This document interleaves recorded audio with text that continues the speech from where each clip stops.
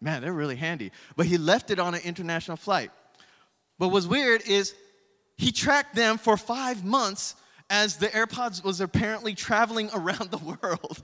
And finally, when he realized they landed somewhere, this guy spent like $3,000 to travel to Qatar to use Bluetooth to walk from door to door in an apartment building so he could find them.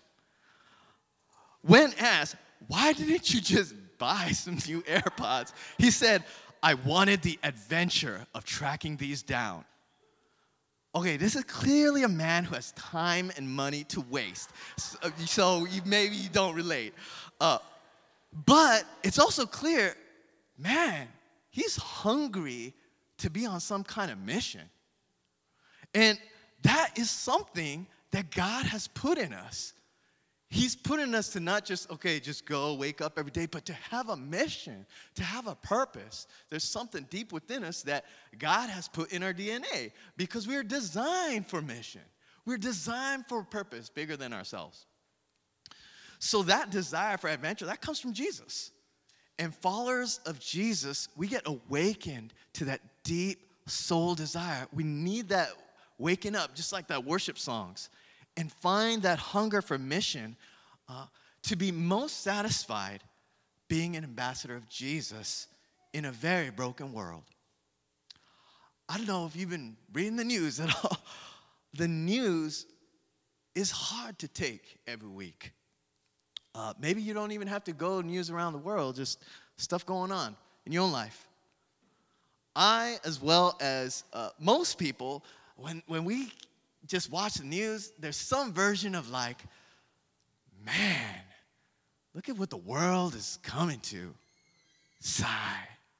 You know, I'm guilty of that. But I'm reminded through this sermon that I prepared with Pastor Chris that the disciples of Jesus, we're supposed to have a completely different perspective. That is true, what's happening in the world. We're supposed to be grounded in that reality, but we're supposed to be grounded in two realities as followers of Jesus.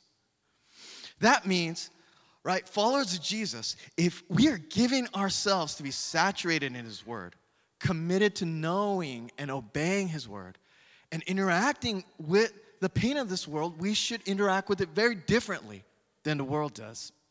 Followers of Jesus, we're supposed to be about hope, wisdom, love, power, a courage to engage, not escape, but stand against the evil and the brokenness of this world.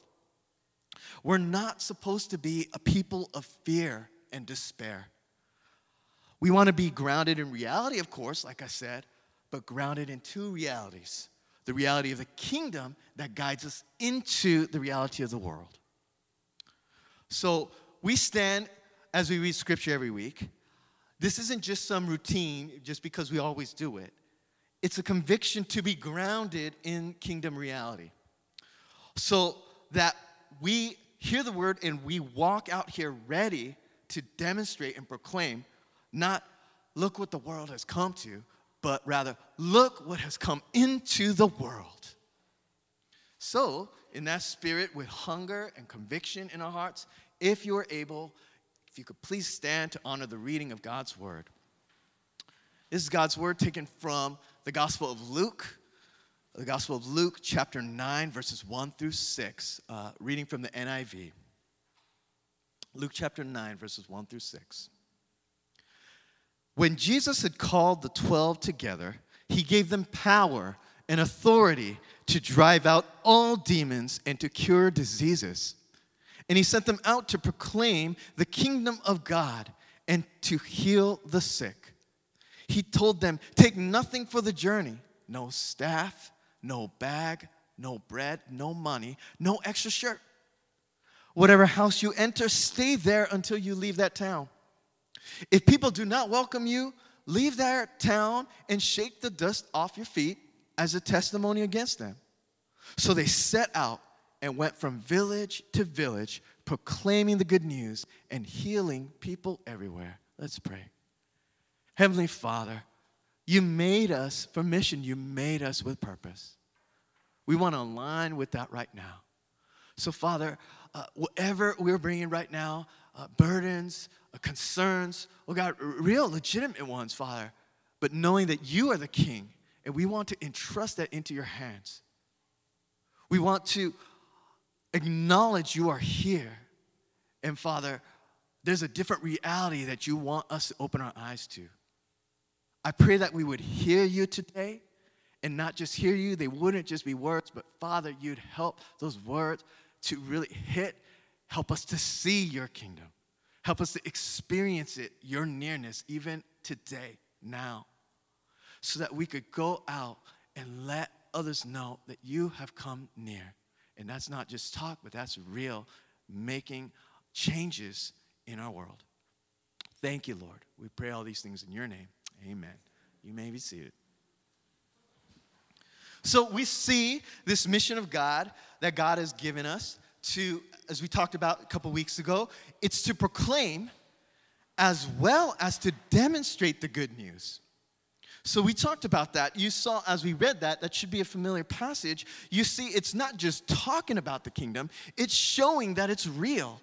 And what's repeated there is healing. It's not just a word, but it comes with some real action. So proclaiming the kingdom of God, if we just even look at that, proclaiming that the King has come, all demons, all of our sin, he has conquered that. Proclaiming that the kingdom of God in Jesus has come near to walk with us through our pain, to give us victory over the struggles. We have to open up our mouths and actually talk about Jesus. And it's difficult to do that because it seems like nobody seems to respect Jesus and nobody wants to listen about Jesus. But things are not what they seem just from our eyes. There's two realities once again. There's a reality that's governed by Jesus. Jesus says in Luke 10:2, look, you may look out, but when I look out, I see a harvest. I see so many fruit. The harvest is plentiful, but the workers are few. And if Jesus says the harvest is plentiful, then that is the truth. Just last week at New Life, we heard testimonies of young people and adults who didn't have a relationship with Jesus before, but they have experienced life and hope as a result of giving themselves to Jesus. There are multiple people who maybe didn't come up here on stage, but I'm hearing that they have seen and they have heard, and I have seen and I have heard them open themselves up to Jesus for the first time this month. There are people that are hungry for Jesus. So today we want to focus on the second part of what it means to be an ambassador of Jesus. 2 weeks ago, we talked about proclaiming. Today, we're going to talk about how do we demonstrate the nearness of the kingdom of God. So, as we said, Jesus is emphasizing as he's sending people out to proclaim a message, but you see in this passage, repeated multiple times, it comes with healing. So it's not just some philosophy that he wants us to preach.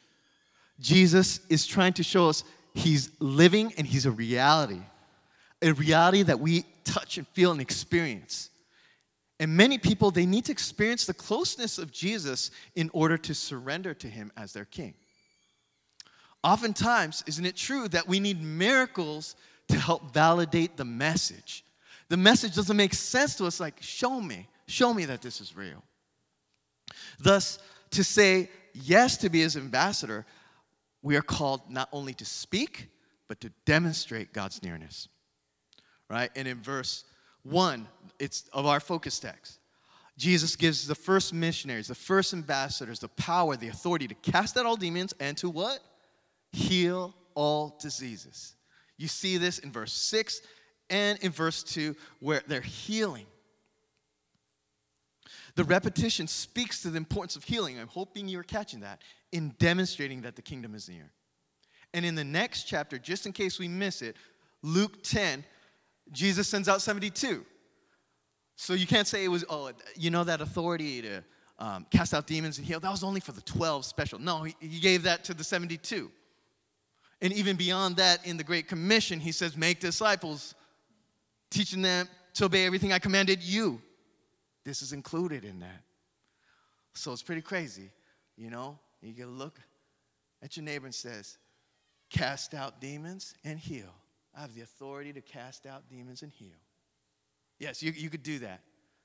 In Jesus, I have the authority to cast out demons and heal. All right? And the demons, why are we talking about demons? Demons, they affect the whole person, the mind, the emotional being, the souls, and the bodies. So there's a great emphasis on the gospel. It's not just physical healing. It's healing of all kinds. It is a holistic, what we call just a full holistic healing. This gospel that we talk about, it is holistic. It starts with individuals, yes, but that healing spreads to relationships, within blood societies, and it's meant to impact society. We're going to come back to the importance of healing ministry specifically, but first I want to remind us that these instructions given to the 12 to go ahead of him to all the villages, telling people about the kingdom of God, driving out demons, healing the sick, that's right in the flow. That's not some weird thing that happens in Luke. It's right in the flow of the Gospel of Luke. It carries on into the second book he wrote, Acts. Essentially, by chapter 9, Jesus is really saying in this passage that we just read, okay, you've been walking with me. You learned my way, my purpose, my mission. Now you go. You do it. Represent all that you've heard and seen from me. So then we got to back out.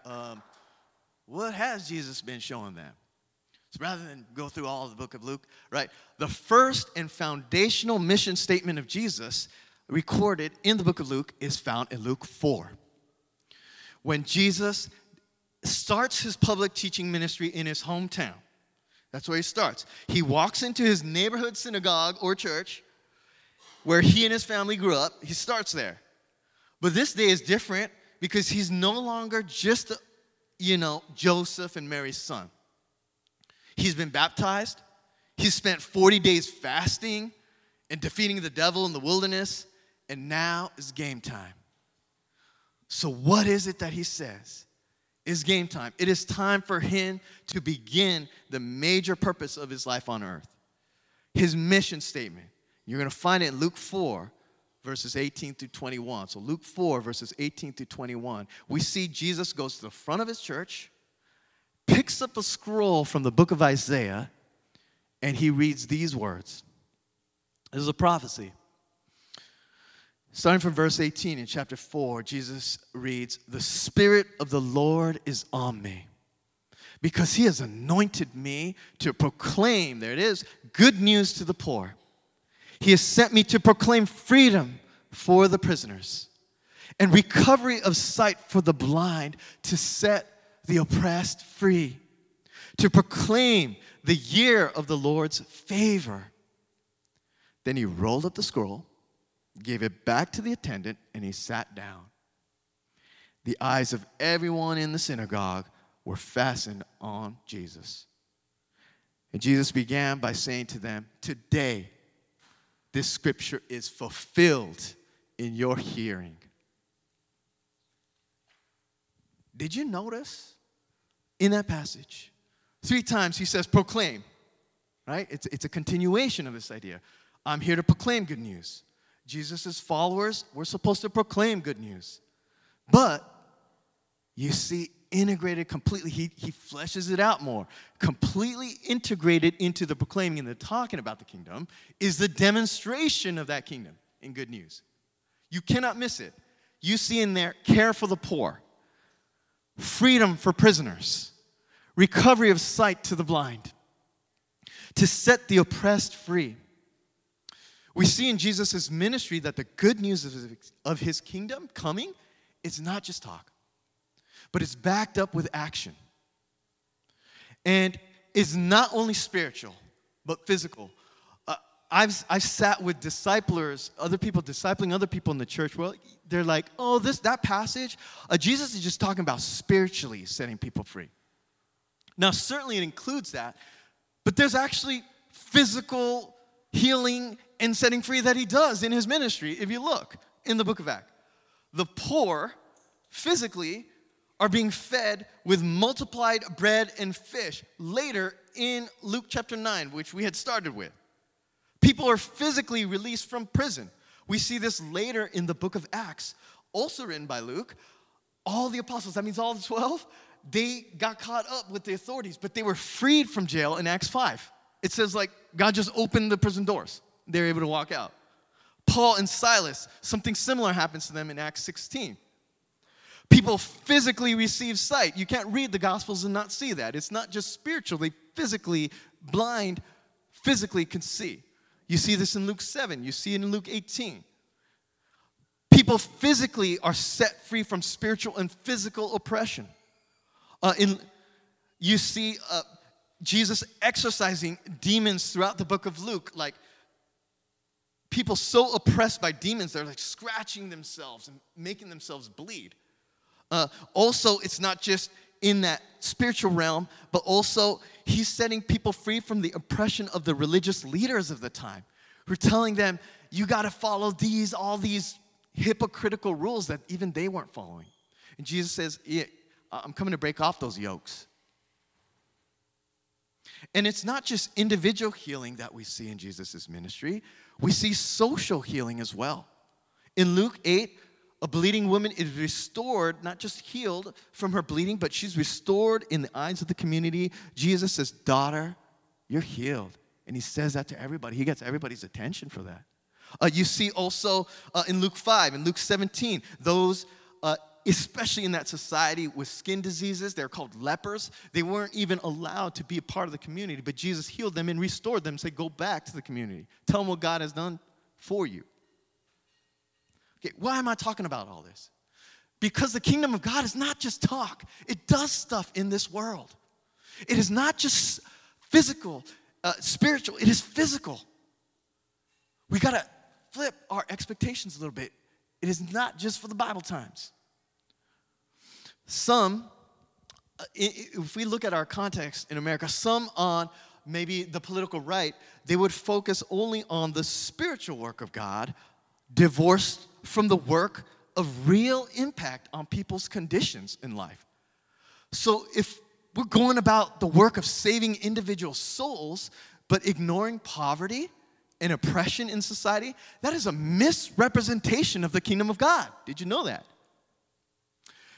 There's those on the left, politically, that would focus only on the systemic changes, but ignoring the sickness that is in our hearts. To fight for societal justice, that is good, but to neglect our own sin, that leaves people ultimately spiritually and eternally sick. And then many Christians in America, where you're on the left or the right, we're not partnering with the Holy Spirit. We're just trying to do everything just in our own strength. Maybe we're just giving teaching, like mental teachings about Jesus. But then we're not doing anything to alleviate the physical suffering.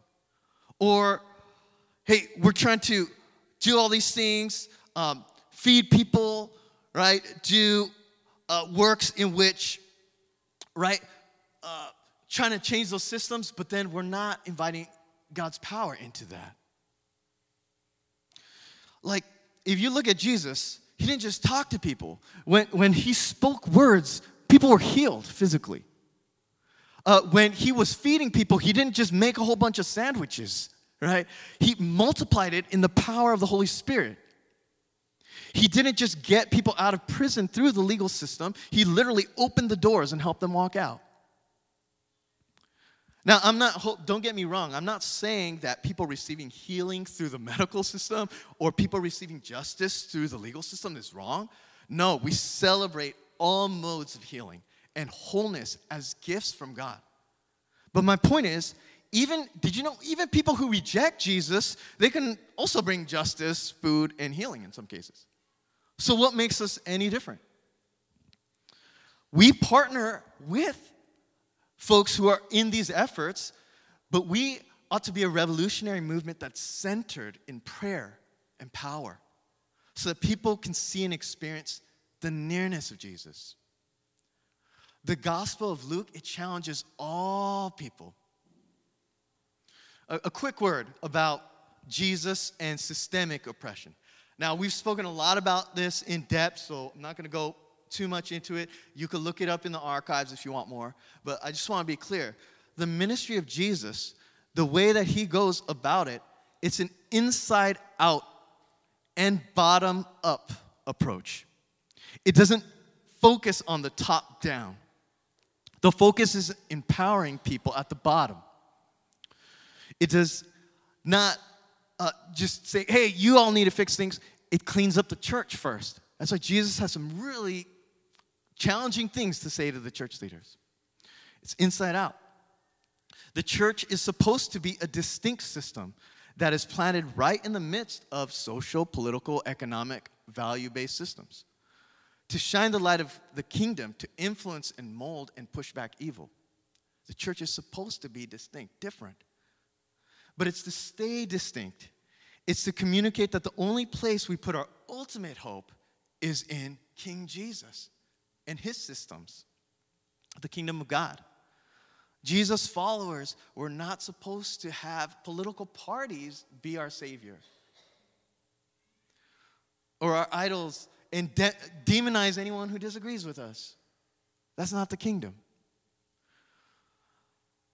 Now, as we are more passionately grow as informed, integrated, powerful ambassadors of Jesus, then we can engage to bring kingdom change into all systems. Building a discipleship movement takes time, but it is the necessary time. It's the necessary time to actually change the values that govern the system. I'll say that again. Building a discipleship movement is not quick. It takes time. But it's the necessary time to actually change the values that govern the system. Where do we see this working out in history? One big one is the evil of slavery. That needs to be approached by so many different levels. And God works in the systems as well. You've heard, maybe or not, of a man named William Wilberforce. He was a believer, but in prayer and in his worship life, he inserted himself in the midst of government. And the work he did was a testimony.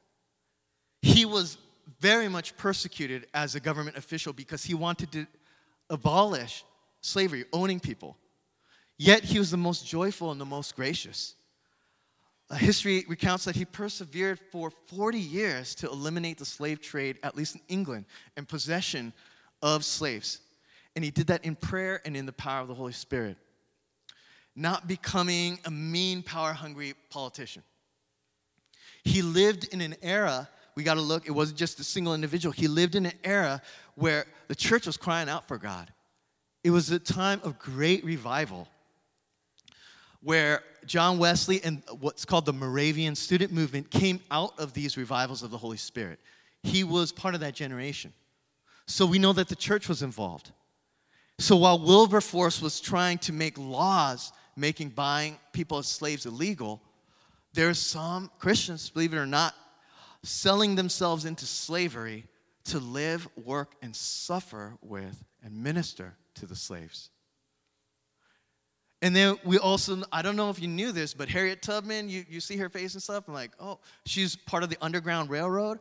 Did you know she listened to God for directions of where to turn? Like quite literally.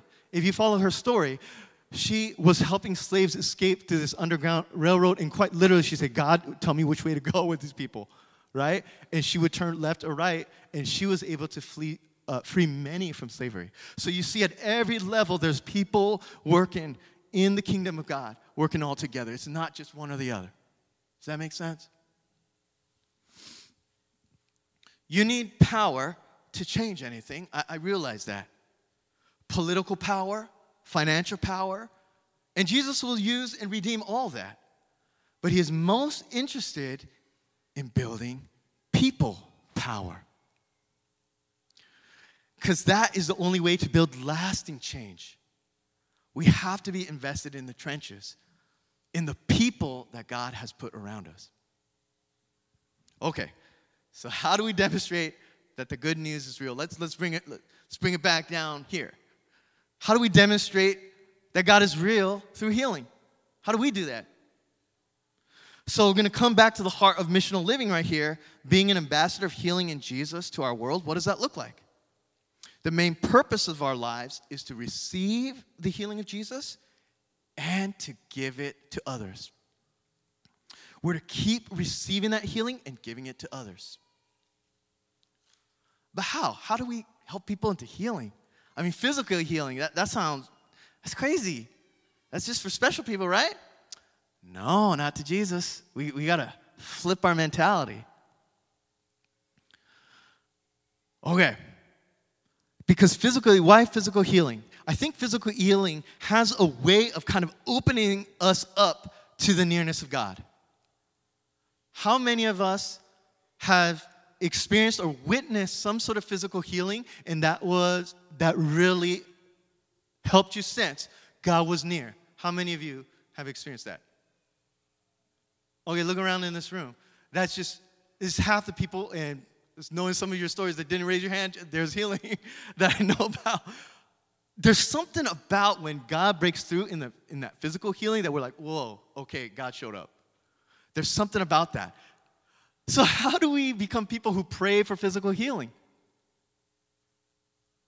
We persevere in praying for it. Now, of course, as soon as we hear physical praying, that sounds scary to us because often there's plenty of stories where we've prayed for people, Dave, but they didn't get physically healed from prayer. What about that? I say, yeah, I've experienced that. And in that mystery and disappointment, even in that, it's always an invitation to process more deeply with Jesus. But I want to live my life as an ambassador of Jesus. And that means that we're still going to pray for the sick and to drive out demons. And just like, look, if I came into this room and turned on the light switch and no lights came on, I wouldn't just go say, well, there must be no power in the world. That's ridiculous, right? When I don't see the answers to the prayers for healing, I'm not just going to assume that Jesus is not alive or he's a liar. I'm going to assume that, hey, there's something up with my connection to the power that is broken, or there's something else going on that I might not be aware of. And I'm going to seek out all the ways I can to fix that connection. So I'm going to share with you a story. Keep it really real. Just this past YAF meeting, like 2 Thursdays ago, with some folks sitting in the room right here. After our Bible study, we did our Bible study. But after that, we opened it up for anyone who needed prayer. And we shared some prayer requests. But I wanted to make sure that we weren't just going to be like just spiritual about it. I said, hey, does anyone need physical healing? Is anyone experiencing some physical pain right now? I wanted to challenge us into that. So right as he said that, it was awkward for a little bit, but then like Alice and Adrian, they kind of like both raised their hands. They were experiencing physical pain. Alice, in her shoulders, there was a point where she's telling us like it just hurt to just even move her neck. And Adrian in his legs where he could like barely stand without a lot of pain. So we asked them about their pain levels, and they said it was on the higher level, like 6, 7, 8. I was like, oh, okay. So what we did was, I just split up the group. We just split up and said, everybody, we're going to lay a hand on either one, Alice or Adrian, and we're all going to pray all at once. So we just prayed, right? All of us. And then we stopped and we said, hey, how you guys feeling? And they're like, think a little bit better, but pain is still there. Like, oh, okay, all right. So we could have just stopped right there. But we're like, let's pray again. Let's pray again. So then we did it again. We prayed another round. And then after that, Alice was able to she like demonstrated moving her arm around a little bit. And then Adrian, like he stood up and he's like, I actually really feel better. And we're like, yes, it's awesome. It doesn't mean there was no pain, but it was better that was just like 5 minutes. I share that because, look, praying for physical healing is not just for pastors. It's for every disciple of Jesus, and he gives you that authority if you're a follower of Jesus. Did you know that? The devil lies to you by telling you you do not have that authority. That's just for special people. Jesus says, in his authority, you have that. So, how do we do that? How do we do that? That means when somebody tells you they're sick, when somebody tells you they got some physical issue, take a step of faith. Ask the people about their physical issue. And I want you to be specific about their pain levels. Okay, there's nothing magic in that. The reason why is we're not keeping it general, we're getting specific. What this does is it helps us to focus on what to pray for, as well as it raises faith for us that God does heal. Then we ask, how are they feeling, to check on how God is moving as we pray for them. All right, kind of checking in with them. And this part, which I have learned, is the most crucial, where we don't always step into it, is pray again. Do you hear me? Not just pray once. Pray again. I've said this before, but I'll keep saying it. Most healing that I've experienced is very rarely that it's instantaneous right there, right? It happens sometimes. Some of you guys have experienced that. But at least with my experience, that's not how I've experienced it.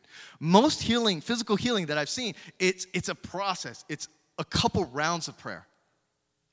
And if Jesus had to pray twice for this guy to get fully healed of his blindness, he did do that. That's the one where he spits in the ground, that one. He does it twice. So if Jesus does it twice, surely we could pray more than once. That's what I think. All right. Now, okay, maybe it's not physical healing. Oftentimes, when we're interacting with people or friends, family, they may look fine on the outside, but what they actually need is inner healing. What do I mean by that? That's healing of the mind, the heart, and soul. What is that? Sounds kind of weird, Dave. Okay. Often, let's think about often in our relationship with God, what we really need for God to really be alive to us is for us to know, God, give me some sort of sign. Show me that you see me. Show me that you know me. I'm not just talking to the air. That's a lot of times where we need healing. We just need to know, God, are you there? Do you know what I'm going through? So, as I think about that, how do we pray for inner healing? How do we do that for folks? I think at our church, it's by listening to God. By listening to God. Some of you guys have kind of heard or sensed that sometimes. Someone who's done this, that has been a model, many people do this. Someone that comes to mind is Lucy, our sister Lucy right there. What's awesome is, God tells her some crazy stuff, but, she does it. That's why I think God keeps, talking to her. She just shared with me this story one time that she was at a train station praying for this woman, and, she just sensed God telling her, tell this woman that her pain is not in vain, right? And that the reward, keep on fighting, the reward is close. I was like, okay, Lucy doesn't know this woman. She just prayed that over her. And then this woman tells Lucy, actually, the state's taken away my children. And I've been trying to recover them. But it's been so hard for me. I was just ready to jump in front of the train right here. We never know. We never know what anyone's going through. But God does. And God speaks to people if we would just listen. And if we listen and speak those words, you could be a part of literally saving people's lives. So the practice of listening is you just start little steps. All right? It's not always super clear. It's through practice. Even as you see in Lucy, she's practiced that. So that means try it. Right? Lucy, when she gets up, she prays, who do you want me to bless today, God? Or a simpler one, God, what is it that you want me to do today? Right? And just practice that. That's what I did. I started off in those steps. And I've been able to hear more clearly from God more and more since then. But it starts with those little steps. All right, I'd like to call up the worship team at this time. Most of how I learned to do physical be a part of physical healing and inner healing, it came as I did it. I've experienced it through you all even. We learn by doing in the kingdom of God, not just talking about it. So we always engage people with a posture of love. We never manipulate. We never fake. We know that Jesus is near. And we pray in faith that Jesus is going to back us up and figure it out even if it won't go according to our plan. But the key thing is we persevere. We give our lives to God and continue to give it for His mission.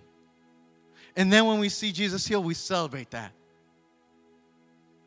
And then when someone experiences physical or inner healing, that good news that Jesus is near, when they see that, it opens them up to hear a little bit more about this Jesus.